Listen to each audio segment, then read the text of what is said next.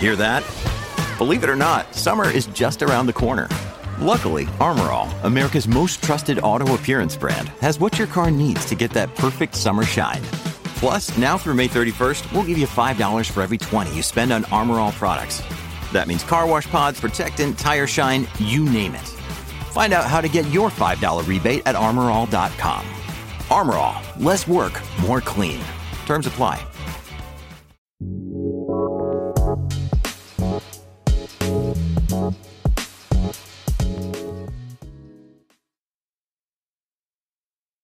Welcome to the Monroe Live podcast. I am your host, Eric Platsky. I am a producer-director for a lot of the content you see across the Monroe Live channels. And today we have another content creator as our guest. He's the man behind some of your favorite donut media videos, Tiernan Armstrong Ingram. Welcome to the podcast. Thanks very much.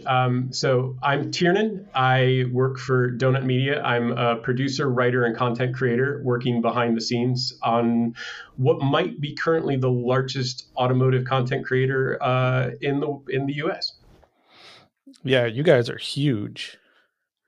Yeah, we are. And, we don't tend to stop and take a look at how big we are, but we do notice when we surpass venues like Motor Trend. So you've been a writer-producer over there for just over 3 years now? Yeah, just over 3 years. I started out as a writer primarily, and started to take on more work very quickly, and then came on full-time in a capacity doing writing, producing, vehicle sourcing. One of the things I do there is I'm the primary vehicle coordinator. So every time we need a unique vehicle or a press vehicle, I'm the guy who goes out and gets it. So how long have you been writing and when did you start? Wow. So that's, I probably have been writing as long as I've known how to write. I spent a number of years in graduate school and really had to hone my writing skills there, which had nothing to do with content creation or automotive. But what that helped me to learn how to do is how to efficiently do research and how to efficiently write in a way that removes the fluff, which is something you absolutely have to do for any form of content creation. You just got to get to the point, don't include too much. And when I speak, I tend to do that. But in writing, it's all about quick, let's get the information out there and keep it moving forward all the time. And writing in graduate school was very similar to that. So we already talked about how big Donut Media is, but for those who don't know, can you tell us exactly what Donut Media is and how did you get your opportunity to work with them? Sure. So Donut Media started about 7.5 years ago as a media production company that just wanted to focus on cars in a way that wasn't currently being done. A lot of car content is very journalistic. It's very, let's do either deep dives for hardcore enthusiasts or reviews for people who are in market for vehicles that they're actually shopping. And we thought there was an opening there to do something that was entertaining and fun with cars that didn't demand a high level of knowledge or interest among the viewers. So, you can sit down, you can watch it with your family, and they'll still be entertained by it. They'll still learn something. And started doing that, and it sort of, it's changed and grown over the years, but always had that focus on being entertaining and a little bit educational, so it's not, just empty, junk food content. Like a lot of YouTube content is kind of junk food content. And it's changed and developed over the time, and by doing that, the audience has just grown. So when I joined Donut 3 years ago, the audience was just over 4 million subscribers. And today we're at 8.3 million, I believe. Yeah, you guys have an impressive channel for sure. So have you always been a car guy then? Yeah, absolutely. I loved cars as soon as I found out what they were. And when I was a child riding in the back of my mom's old Volkswagen Beetle, I'd be looking at the cars going by and trying to figure out what they were, and is that one fast? Is that one cool? And as a 6-year-old, I was doing that. And so I've always had this love of cars. Very cool. Yeah, for me, I'm still not a car guy. I've been at Monroe now for almost 3 years. And I like cars. I appreciate cars, but I've never been like a car guy. I'm more of a comic book nerd, movie nerd, that kind of stuff. But I definitely Yeah, I mean, I am too. I mean, I've been I'm like science fiction nerd, comic books since I was a kid, and I think that's sort of core to what I enjoy about the content that we create is, we want to embrace the fact that people can be more than one thing, and that you don't have to be whole hog, completely, like you can name every different engine code variant of LS engines or something like that to be a car person. Like, that's not what it means to be a car person. It's just like appreciating cars. And so we really wanted to hit that audience and say, this is for everybody. Everybody gets to be a car person to the extent that they want to be. One of the things I really like about your guys' content is you guys let all your individual personalities come across. So for our process, we're very run and gun, no scripting, no reshoots. We film on iPhones. But I'm curious about your process. How much time and effort goes into research? And from start to finish, how long does it take you guys to produce a video? That is a great question because there isn't a simple answer, and that's because we do more than one type of video. So some of the videos that we do are very heavily scripted, and that's mainly so that we're very accurate if we're telling a historical story or something overly technical.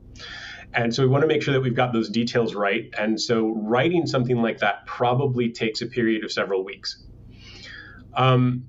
Just to, and multiple rewrites and so on, just to make sure that we're getting everything right and it's really nailed down.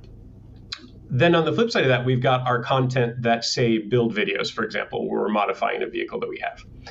And that will have sort of scripted segments to kind of fill in a bunch of the details that we know we want to include, and we want to make sure they're very clear and concise. And also that we're not giving too much information, we don't want people's eyes to glaze over. We want them to, stick with us the whole time. So every video has some scripted component to it. The amount of scripting really depends on the type of content, because we also want there to be freedom for our hosts to say things on the spot and react to whatever's going on around them, because each of our hosts is a personality in their own right. And they are, the person that you see on the screen is very, very close to the person that they are, when the cameras are off. And we want to make sure we capture that, because that's part of the feel that draws viewers to our channel. Is it's like you're hanging out with these guys. And so we want to make sure there's enough room in there for them to do their own thing. So pre-production time, it varies a lot. It's going to be, in the order of a couple of weeks for a standalone episode. It could be months if it's more complicated. For example, we drove every Honda Civic, where we took one Civic from every generation of that vehicle and drove them all back to back. That's 11 cars. And that took probably 6 months to pull all of that together, working with American Honda, working with private owners, working with the aftermarket tuning companies. And so for a bigger scale project like that, it can be on the order of 6 months to get something going. Shoots typically are 1 to 4 days of shooting, depending on the video. And then the edit process is typically 2 to 3 weeks after that. So we invest heavily in pre-production and planning for everything that we do, because, there's an industry phrase of bad word in, bad word out, and we really adhere to that. You've got to make sure you're investing in the pre-production to make sure that the outcome is polished. If you're not, it won't be. Very cool. So to piggyback on that, how long from like a concept, like do you guys have a huge backlog, or do you guys try to focus on 1 or 2 videos at a time? So I'm just one member of the creative team that works behind the scenes. And so there's me, several others, shout out to Joe Weber, Max Maddox, I'm not going to remember to name everybody here, but Kane and Garrison is really important, and our host Nolan Sykes is very important with respect to developing episodes. He does a ton behind the camera, and I don't think people realize that. I'm working on probably 8 to 12 episodes at once, at various stages of pre-production, and so there's this overlapping production cycle. We're now releasing 2 episodes a week, and that's down from, at our peak, we were doing 5 to 6 episodes a week. And so working on 8 to 12 videos at a time is a cakewalk compared to how things once were. But what that means is that the scale of each of those videos gets to be larger. They get to be more interesting and bigger. And so there's this overlapping production cycle, and we try to be planning 1 quarter ahead. And so about 3 months ahead. That doesn't always work out. And sometimes we see an opportunity, we have to capitalize on it. For example, recently we had an opportunity to shoot a short segment with a Lexus LFA. And we realized there was another video that we could make while we had that car. And we realized that like 3 days before the shoot. And so we had to get that second video scripted and outlined and figure out what it was going to be. So there's a lot of flexibility and variability in how long it takes us to go through anything, but absolutely everyone is following that same process where they're probably working on at least 8 projects at once. I'm always envious of channels like yours that get to take time and plan and prep and produce, because like I said, we film on iPhones. It's usually never scripted. It's usually one take. It's real. It's raw. And we based the channel off Sandy's personality. And it works for what we do, but I'm always envious of people who can bust out the drone and have cinematic shots. And as much as I love Monroe, it feels like it's making me a lazy filmmaker in some ways. Yeah, I definitely get that. And Donut wasn't always like this. When I started at Donut, our production cycle was much, much shorter than it is now. And that's because the content that we were doing was, and this was an effect of COVID, the content that we were doing was largely like green screen, talking head, and it was, the interesting part happened in the edit. Now, we've said we don't want to do that anymore. We want to go into the world and actually do things. And that requires more planning, obviously. What it also requires is a team of people who are really dedicated to what they're doing. And there's a question you asked that I didn't answer, which was how I got my start at Donut. And it's pretty similar to how everyone gets their start at Donut, which is you spend a huge part of your life doing 2 things. The first is being obsessed with cars. Everyone who works at Donut is completely obsessed. And the second thing is being obsessed with something else. In my case, it was writing. I honed my skills as a writer completely independent of my obsession with cars. And the videographers that we have and the directors that we have, they honed their directing skills, their shooting skills, the editors, their editing skills, because they were obsessed with that too. And so we get a lot of people that say, hey, I want to come work for Donut. What do I have to do to come to work for Donut? I love cars. I'm completely obsessed with cars. And I always tell them, be obsessed with something else too. Because millions of people are obsessed with cars. They have all the knowledge in the world. But you have to have also honed a certain skill that then gets us that look that Donut has, that it's not run and gun, it's not shot on a phone, it's very polished, very highly produced, but also has a warmth to it and a feel to it where it doesn't feel like it doesn't feel like you're watching Marvel Cinematic Universe, right? It feels relatable, it feels comfortable and warm. And that really is the product of that obsession with a specific production method or technique. And that definitely comes across. It definitely comes across relatable.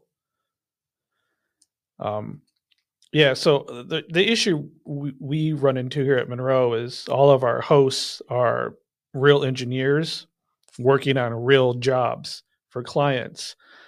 So a lot of time it's like, I'm pulling him off a paying job to come do a video for me. So unfortunately, some of them prep on their own. I help them prep whenever I can, but a lot of it's just like, we have a car up on the hoist. They come in, they look at it for about 15 minutes, and they're like, all right, go. And like Jordan, for example, off the top of his head is just brilliant. He can just go and just not miss a beat in one take, and it's amazing. So going back. No, go ahead. Well, I think that it's, I'm glad that you mentioned that, because our hosts are people who, they're obsessed with cars like the rest of us, but they're also obsessed with being hosts, with being personable and presentable, and, and giving that material to everyone. And I look at our hosts, James is, he's a trained comedian. He came to Los Angeles many years ago because he wanted to be a comedian. And so he has that personality, he has that wit. Jeremiah is a trained engineer. He has a master's degree in engineering. He worked as an engineer before coming to Donut. Zach is a mechanic. He worked as a mechanic for years before coming to Donut. And so each one of them had something else that they did prior to this. Nolan came to Donut as a writer originally. And so they developed these skills, but they're also obsessed with, being a host, because now Zach doesn't have to be a mechanic to earn a living. Jeremiah doesn't have to be an engineer to earn a living. He gets to incorporate that knowledge and that obsession into what he's now doing. And that's something I think makes our cast really unique and special, is that, and a lot of people don't realize the amount of skill and training that they have, so not only are they great hosts, but they're actually like really good at something else too. Yeah. And it's not easy being in front of the camera. We've been lucky that a majority of the engineers that have put in videos are also good in front of the camera. Because you think, engineers, some of them are usually kind of quirky, they're really smart, but they're very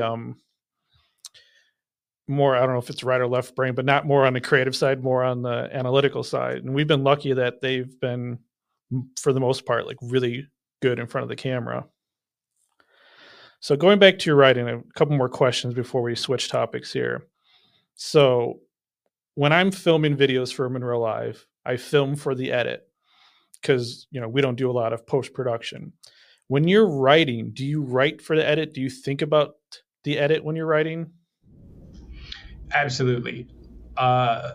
James said something in a meeting with the entire creative team, which is that everyone needs to think like a director. And so in writing, my process, other people's process, is very much to be visualizing that end result.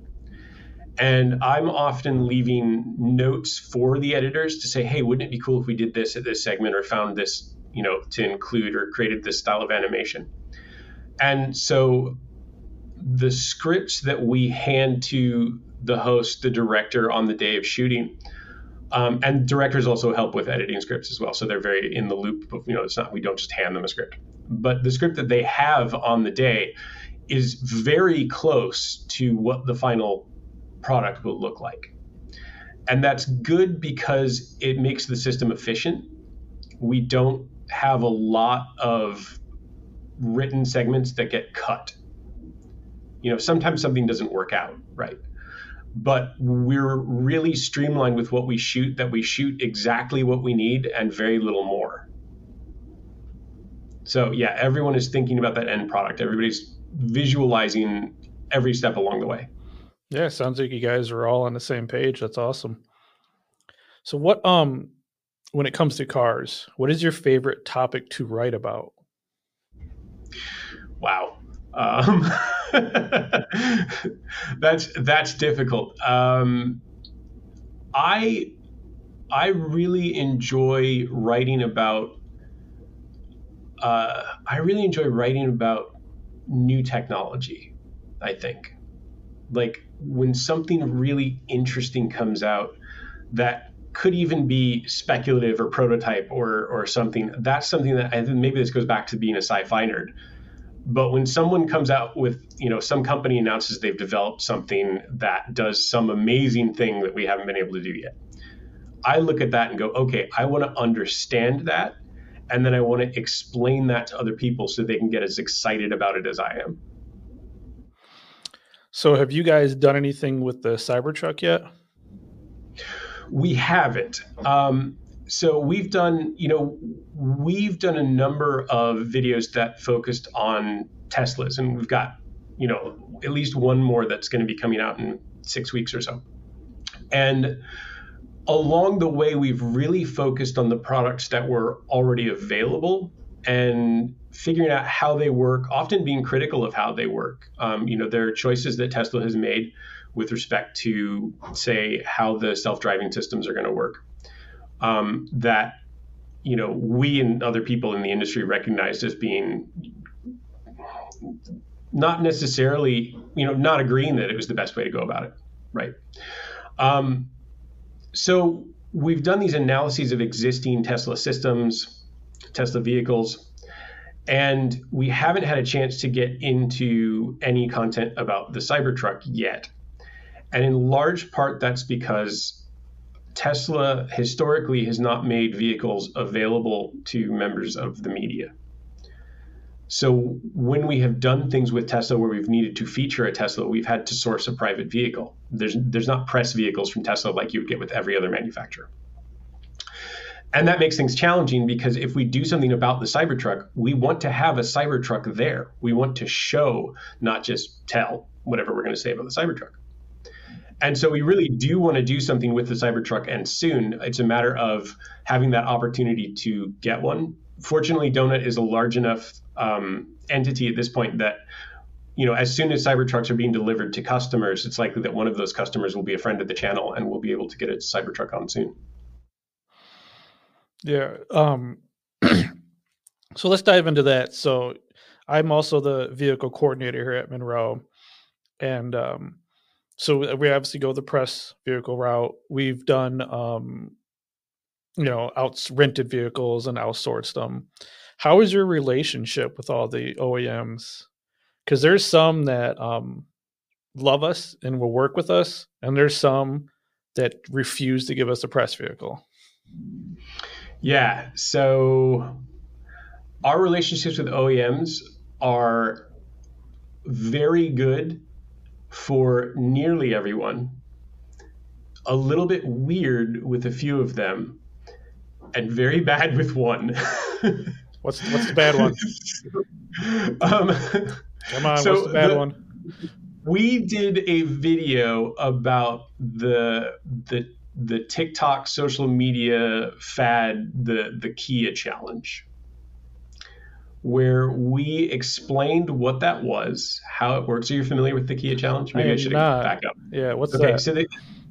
So there were a group of people in a number of American cities, Minneapolis, Chicago, and so on, that had figured out that base model Kias that don't have they don't have push button start, they actually have a keyed ignition, that you could actually very easily steal one of those basically by ripping parts off of the steering column and then cramming a USB plug into the opening and turning it, and it would turn on the car. Huh, interesting. And so Kia and Hyundai, same company, same problem, got a lot of heat over this because people were like, insurance companies were saying that they wouldn't insure those vehicles against theft. There were lawsuits that were filed about it. We want to figure things out. And so we were like, is this fake? Like, is this actually happening? Like, what's going on? And, Kia and Hyundai theft rates were skyrocketing. And so we figured out how to do it. And we showed how it works. We're like, this is how all these cars are being stolen and why people are upset. The people at Kia and Hyundai were not happy about this. And they said our video showed too much. They felt our video was an instruction manual. So they asked us to, they initially asked, I don't recall if they asked us to pull the video. I think they just asked us to edit certain segments out of the video. And we said, we can't do that because although we are not journalists, we do apply certain journalistic standards to the work that we do. And because we'd had a previous sponsor relationship with Kia and Hyundai specifically, the thought was that it would actually be a breach of ethics for us to remove some factual content that we released because a former sponsor asked us to do that. They understood that. They were like, okay, that makes sense. And so they asked us to edit certain parts of the video just to obscure things, to make it a little bit less obvious how this was done. And we did that. We said, yeah, that seems reasonable. And so we did that. But last I heard this secondhand, we are blacklisted by Hyundai and Kia. They will not send us any vehicles. They will not let us shoot with their vehicles. Like they were upset about the how we reported and how we covered that incident. But I will say that absolutely everything we said in that video was factual. We weren't making anything up.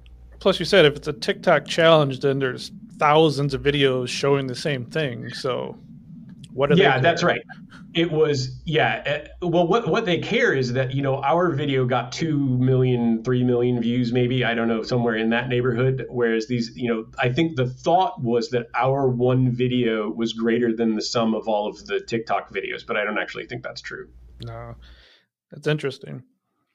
Yeah. So I don't know why, but GM, for whatever reason, will not give us a press vehicle. Probably because, Sandy used to work at Ford. I don't know. But GM and Lucid, for some reason, also is not interested in collabing with us at all. But all the other OEMs are like, yeah, sure, here, have a car. Do what you want. Yeah, that's really interesting. And, we have good relationships with both of those companies. Well, good. Tell Lucid to get us a car. Yeah, I'll let them know. We're not disassembling vehicles that come into our shop, so it's a little bit different. We've never taken apart a press vehicle, although BMW does get a little mad when we do our hoist reviews and take off all the air shields on the bottom. Like, we put them back, but we want to, show. Of course. But yeah. I wish Lucid, because they're one of the car companies that I'm really interested in, like, learning more about. And we've asked for interviews, we asked for press vehicles, we asked for tours, nothing. So yeah, Lucid vehicles are genuinely very, very good as cars. Their software is not, but well, yeah. So leaving that aside, but as cars, they're impressive to someone like me, and I can see why they would be hesitant to give a vehicle to someone who's going to do too deep of a dive, because I feel like the company is in a precarious position right now and needs to be very protective of their image. As it's startups, right? Yeah, but we've torn one down for a client, and we posted videos of their battery and a motor on our channel, and we absolutely love the motor, and we've said so publicly multiple times, but they still not willing to play ball. But going back to the vehicle coordinating, so I'm assuming, like you have opportunity to drive all these vehicles just like I do. That's one of the perks of getting all these cars. So out of all the EVs you've driven, say, this past year, what has been your favorite one? Porsche Taycan. No question. For me, the Taycan it's the only EV currently on the market that is designed for people who really pick apart driving dynamics. So hypercritical people like me, basically. Driving the Taycan is like driving a sports car. Many of the other EVs on the market, they put a lot of focus on the stuff that sells, right? So, range, 0 to 60 times, things like that.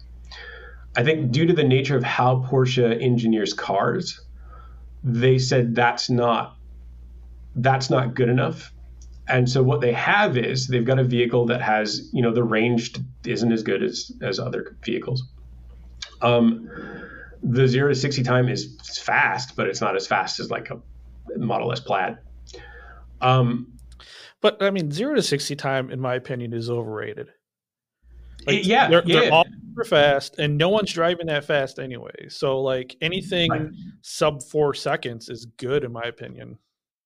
Yeah, and the thing is that's so this is a weird analogy here. 0 to 60 time to me is like it's like Clippy from Microsoft Office. You remember the little paper clip that like would help you do stuff? Oh, I'm old enough to remember that for sure. So Clippy was a feature that would sell the product when you first used it, right? Like, oh, isn't that neat? And then once you used it 4 or 5 times, you're like, I'm bored or annoyed with this, right? So having an electric vehicle that has an insane 0 to 60 time is something that is really fun the first few times you actually use that feature.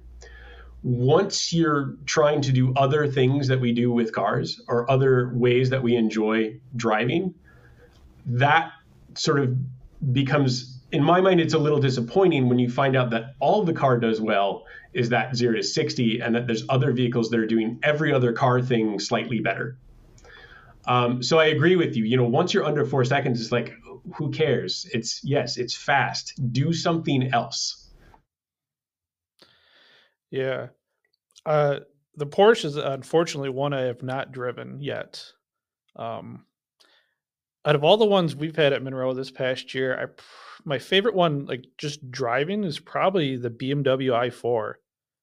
It was my first time driving a BMW, and I just loved the way it handled. I thought it was a great car. It almost looked like it had a wrap. Like the blue that was on it, it almost looked like a wrap. It was a cool color. Like I thoroughly enjoyed that car. Yeah, that's my second favorite EV right now, because that one is really good. And when I drove that car, what I had in mind is this is the future of the 3 and 4 Series BMW. And I'm all for it. I mean, that car was, because it just felt like a car. Like it didn't, they didn't go overly spaceship with things. And then when you drove it, it was really nice to drive. Like it was just a really nice car to drive. It was fast enough, certainly. But it felt good. It was comfortable. Most of the controls made sense. Yeah, I mean, but even non-electric BMWs are a little bit weird these days. Everything's a little bit weird these days. But yeah, I'd say that BMW is definitely my second favorite EV on the market right now. Unfortunately, another one I really want to drive, but I haven't had a chance yet, is the Hummer. Just because it's, the size of a tank that, 0 to 60 in 2 seconds. Like I just want to drive something that big and ridiculously fast just for the fun of it. Yeah, same. And we did a video with the Hummer where we did a tug of war with the Hummer EV and an old Hummer H1. And it didn't work. It wouldn't actually work because we couldn't get something about the programming of the H1. It wouldn't actually try to pull the Hummer. So it wouldn't actually spin the wheels and try and, and so the EV basically sat there like a boat anchor and said, no, I'm an immovable object. But I didn't get to drive the Hummer EV because I wasn't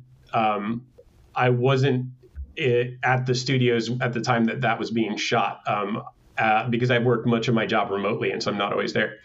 And I'm disappointed because same thing, like it's supposed to be just completely ridiculous because it is this massive. What is it? What does it weigh? It's like it's insane. It's like 3 tons or something like that. 9,000 or something. Yeah, and that it has this crazy acceleration in something that is the size of a small school bus, right? Yeah, it's just absurd, and I would never buy one, but I just want to drive it for a day, one time, just to have fun with it. We tore one down for a client, but when they dropped it off, it had the battery was completely drained, so we dropped the battery pack, so no one here drove it, unfortunately. That's the downside of Monroe. I don't want to say downside, but at least for my perspective, sometimes we get these cars that tear them down for clients and they're already completely drained, so we're pulling the battery packs, and I'm like, I just want to drive it. Like we had a Porsche in here, same thing, completely drained. We tore the battery out, didn't get to drive it. Well, that is a shame, and you should definitely Turo a Taycan if you ever have the opportunity. I think it's one of the best looking cars out there. I've always been a Porsche fan, though. It's a great looking car. It's not perfect. Like there are definitely things about the Taycan that are flawed. But for me, I think that was the vehicle where when I drove it, I was just like, wow, EVs, like an EV future can be bright for a car enthusiast. And that really shifted my thinking, especially with respect to like what would make our audience excited about EVs. And the biggest shift was I think that what you get from a lot of car enthusiasts is this obsession over the sound. The sound isn't there. The sound isn't there. You drive something like the Taycan and you don't care about sound anymore. Like it's just like, yeah, fine, the sound's not there. I don't care. Speaking of sound, so I knew nothing about EVs when I came at Monroe. You know, I knew obviously who Tesla was, but knew nothing. And then all of them make that weird spaceship sound, and it drives me nuts. I don't like it. Yeah, I don't either.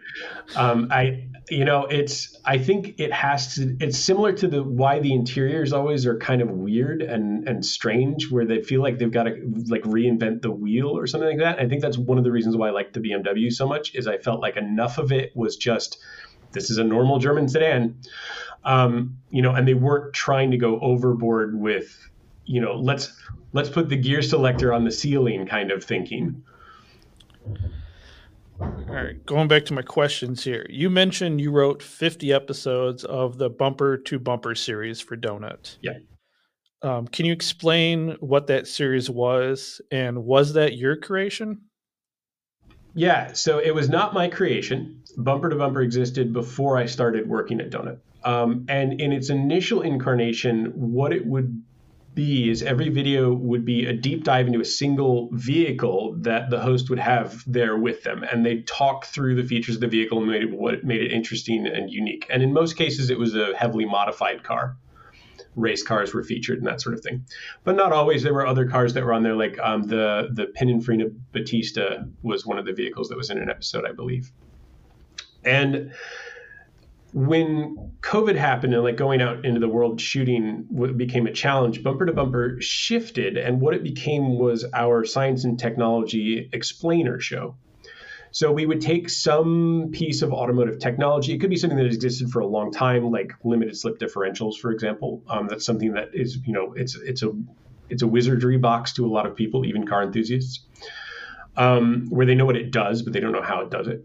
Or it could be something new, like I can't recall if we actually produced this episode or not, but the Koenigsegg made this incredibly powerful electric motor that was like really small. It was, they showed it next to a Monster Energy sized drink can to show how small it was and made these ridiculous power numbers.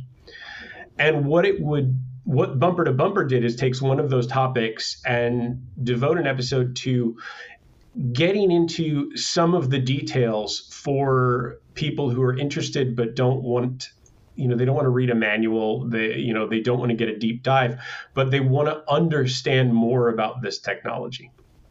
And so what I did on Bumper to Bumper in that second period, when it was about science and engineering, is I was part of the creative team that was pitching ideas, figuring out what we were going to shoot. And then I would go off and spend a week doing research and learning everything I could about this. And then, writing the script, working with Jeremiah, the host, working with our showrunner at the time, Claire Schwartz, and, getting it really polished at the right level of explanation. So we weren't going to bore people by telling them too much, but also making sure we were giving enough context that people would understand the significance of certain developments. And so that's what I was doing on Bumper to Bumper is, throughout the pre-production creative process, coming up with the ideas for what we were going to shoot, writing the scripts, getting them to the point that they could be shot, and then passing that off to the production team so that they could do it. And then once the edits come in, I would also review edits to make sure there weren't any like factual details, because sometimes an animator might get something wrong in the animation. We'd have to redo it and that sort of thing. I think that needs to be the next evolution of our videos, similar to your Bumper to Bumper, or similar to what Jason from Engineering Explained does. Just taking one topic, spending 15 minutes on it, not overly explaining it, but explaining it enough that you understand it and it's interesting. Again, our issue is, just we don't have the resources because, we're a YouTube channel second, engineering company first. So, yeah, and Jason Fensky is definitely, he was influential with respect to bumper to bumper. We would cover some of the same topics, from time to time. And then when I was trying to figure certain things out, I'd often be watching Engineering Explained videos or other videos on YouTube to try and figure out how some piece of technology works, because, I'm not a mechanic and I'm not an engineer. I spent a great deal of time teaching, and so I was pretty good at understanding something enough that I could explain it in simple language to people who had no background. But yeah, I was relying heavily on YouTube videos, general audience articles, and then digging into like white papers and engineering reports and stuff like that. And then when I get lost, I'd like try and find another source for it. But that was something that was really important, is not every source gets things right. We certainly didn't get things right all the time. And so doing using more than one resource to try and sort of triangulate, okay, what's the agreement on what this thing is and what it's capable of and how it works? Yeah, we had Jason on our pod, and he kind of said the same thing. Like, he'll research it, and if enough people are saying the same thing, then he's like, all right, I'm going to go with it. Yeah. So back when Corey started the channel, Engineering Explained, Rich Rebuilds, Jerry Rig Everything, those were like the channels that kind of inspired Monroe Live when we started. What, if any, other channels do you take inspiration from? Well, there's one really big inspiration that's not a YouTube channel, and that is Mythbusters. Who doesn't love Mythbusters? I know. And the reason why Mythbusters is core, and we talk about Mythbusters a lot, is because Mythbusters did this thing where they made programming that was so engaging and entertaining that adults watched it not realizing they were watching a children's science show. That was how good it was. Because if you really think about it, that's what Mythbusters is. It's a kid's science show. But it was just next level with respect to the storytelling. And so when we're thinking about what we're doing and whether we're doing something at the right level, there's this thought of, is this at the Mythbusters level? Is this something that is, is this something that a Mythbusters viewer would tune in for this? As far as YouTube channels that we're inspired by, I think that from a YouTube sense of things, we're always looking to the people who are really successful and thinking, how are they doing this? What are they doing that's working for them? And so we're looking at, the big people like Mr. Beast, for example. And it's not that we want to do what Mr. Beast is doing, because he's got his own style and his own type of content, but we're looking at that to learn whatever we can about how to do things. Recently, I think that Jason Camisa, he and his team, because he's got a great team, has really elevated their productions at this point. They're so stylistic and they're so polished and well made that I know that I and some of those on the team have recently been incredibly impressed with some of the videos that he's put out. Yeah, we just recently had him on the pod. The video should be out this week. First time talking to him, super cool guy, and like learning about his process was really interesting as well. Like his Cybertruck video was probably the best video that came out when everyone started releasing videos on the Cybertruck. For me personally, I personally take inspiration from, and they're not like car YouTube, but like Casey Neistat. I'm a big fan of his storytelling. And I'm a big fan of like Peter McKinnon and his just his B-roll. So those are always been inspirations for me that I've kind of brought over into Monroe when I'm filming or editing. That's what I pull inspiration from since I've been into the more in the auto space. I definitely pull from like you guys. I've been watching since I started at Monroe. We don't do nearly as cool stuff as you guys, but you guys have been inspiration, and definitely like Jason, as we mentioned, from Engineering Explained. Yeah, on a personal level, I really enjoy Yes Theory. Okay, I'm Have you familiar watched with their them. content? I'm familiar with Yeah, them. Yeah. and I think the reason why that appeals to me is because I think they're very good storytellers.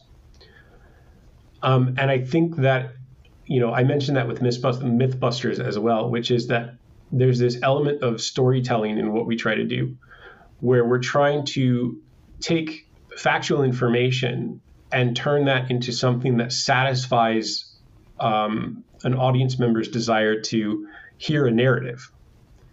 So it's not just a list of facts, this happened, then that happened, then this happened, but saying, here's why all this stuff happened and why it matters. Yeah, I mean, storytelling is key, and it's part of the reason why Donut is so huge right now. Yeah. And a lot is because, many of the people on the creative team,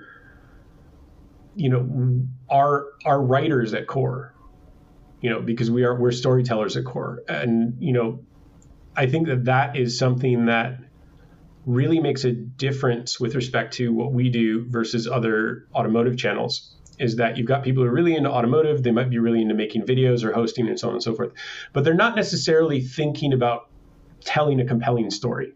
They're not thinking, what can I do to make my audience say, wow, I never thought of that? Or, the best episodes, the ones that I absolutely love and the ones that James loves, are the ones where we make the audience cry. When you've actually managed to tell a story and touched someone in that way, that's tremendously rewarding. And we don't do many of those anymore because we don't do as much of the sort of historical stories that we did in the past. But every once in a while we get to do that. We did an episode about the Subaru 22B, for example, which is a very special model of Impreza. And the link that had with Colin McRae, the WRC champion who died a number of years ago. And being able to tell his story along with that car was something that touched all of us, and I think touched a lot of people in our audience. So what's your take on some of these tech channels that are getting into the car review space? Like Marquez, who I've been a fan of his for years, but him and some like John Rettinger and some of the other more tech-based reviewers getting into the automotive industry. I love Marquez. I think he's such a great personality, and so tremendously knowledgeable and thoughtful in what he does.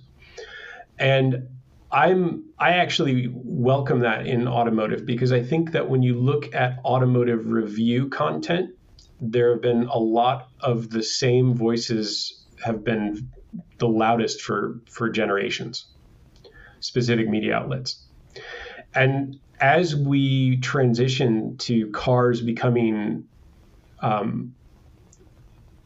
let's say, advancements in car technology being advancements in electronics technology, you look at where automakers are investing when they're doing annual trade shows, and automakers they're not doing, for the most part, they're not coming to SEMA anymore, which is the aftermarket trade show that happens every year in Las Vegas. They're going to CES, the Consumer Electronics Show. And that makes sense because vehicles are becoming consumer electronics. And it would make sense that people who review consumer electronics would then start doing vehicle reviews and would have insights into that someone coming from an older automotive journalism background isn't going to have the same insight.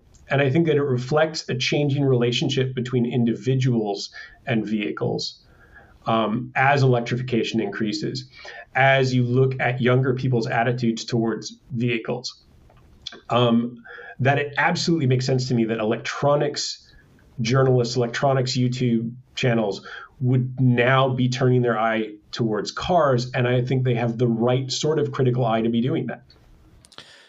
Yeah, like I've been subbed to Marquez for years, and I used to love his autofocus videos before he made his channel.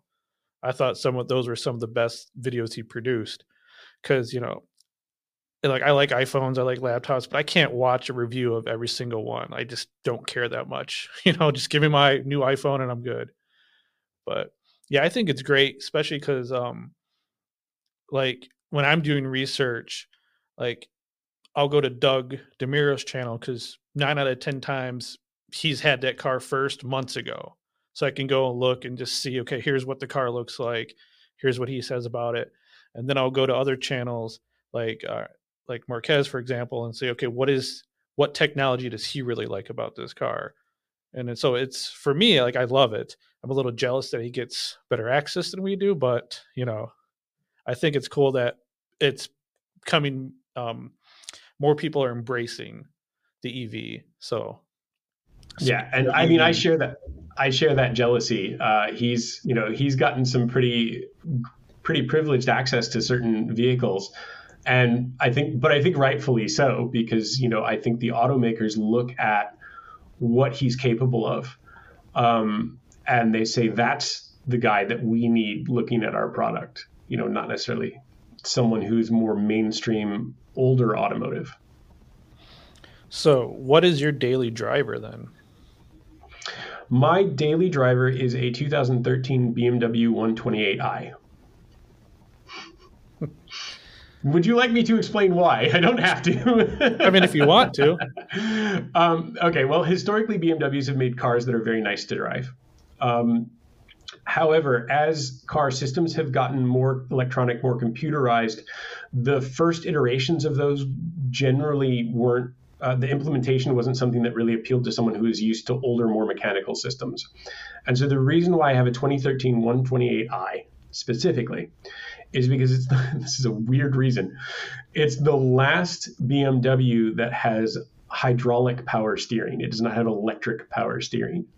And I'm stunned every time I get out of a new press vehicle. I'm like, wow, that car was really great to drive. And I get in my own car and realize that my steering is so much better than $50,000, $100,000 modern cars that are using electric power steering, because they're still working on that programming. They're still trying to tweak it. And there's some very good ones out there, legitimately. But for me, being a connoisseur, let's say, I'm so focused on that driving experience. I said, no, what? I want this one. I want the most modern car I can get that has old-timey power steering. So what's next? What are some big videos you guys are working on? Well, I can't say too much about what we're working on yet, but come on, we spill it. We just finished. Well, we didn't finish necessarily, but we sort of reached the culmination of a series where we built up a $500 Civic to try and beat the current Civic Type R's lap time at Streets of Willow. See, those are some of my favorite videos. When you guys take like the cheapest parts on Amazon and then build up a car, like those are some of my favorite videos. Yeah. And, there's definitely more of that. We've got another very well-known model of vehicle where we have bought an old crappy one and we're going to be building it with the target being, the top of the line current model that wears the same badge. So that's one of the big projects coming in 2024 is another build like that. Can you give what company? Can you give that? No, can't say. I'll give you one piece of information, and this honestly makes it unique. It's American. Yeah, right. All right, I'll have you tell me off air. I have some ideas, but all right. So we're approaching an hour. To me, this has been fun because I never get a chance to get behind the camera, and I never get I always, when I meet other content creators, I like hearing about their process. So I appreciate you coming on. Yeah, I'm. Thank you for having me on. I'm very rarely in front of the camera. I'm actually there's lots of donut videos where you can see me darting off camera, just because I don't really, I don't tend to put myself in the position to be on camera because I know that they're more funny, younger, more attractive people than me that we have on staff that can do that job. But I do also appreciate talking to a fellow content creator and learning a bit more about about your process, because one thing I love about this industry is that there's so many different solutions to similar problems, and seeing the solutions people come up with, I think is really interesting, and we can learn a lot from each other and then take that back to our own process. Yeah. You'll see me like occasionally like a reflection in the car, or every now and then they'll call me out by name, like, "Hey, Eric, come over here, look at this," and point or whatever. Or Sandy yell at me in a video, but typically I'm not in front of the camera. But yeah, this has been fun. I appreciate you coming on. And do you want to give a shout out any of your social media? Where can people find you? So you can find me on Instagram. I'm at Tiernan.ai, I think. And I've recently been posting more short form content on their reels, because I do like to make my own automotive content in my free time, what little I have. So it tends to take me 3 months to get a reel out. And that's about it for social media. I've got my Instagram and have a little bit of fun there. I want to thank you for coming on. And for everyone out there listening, rate us, review us, give us 5 stars. If you only give us 4 stars, I'm inclined to believe you are a hater, and we'll see you on the next one.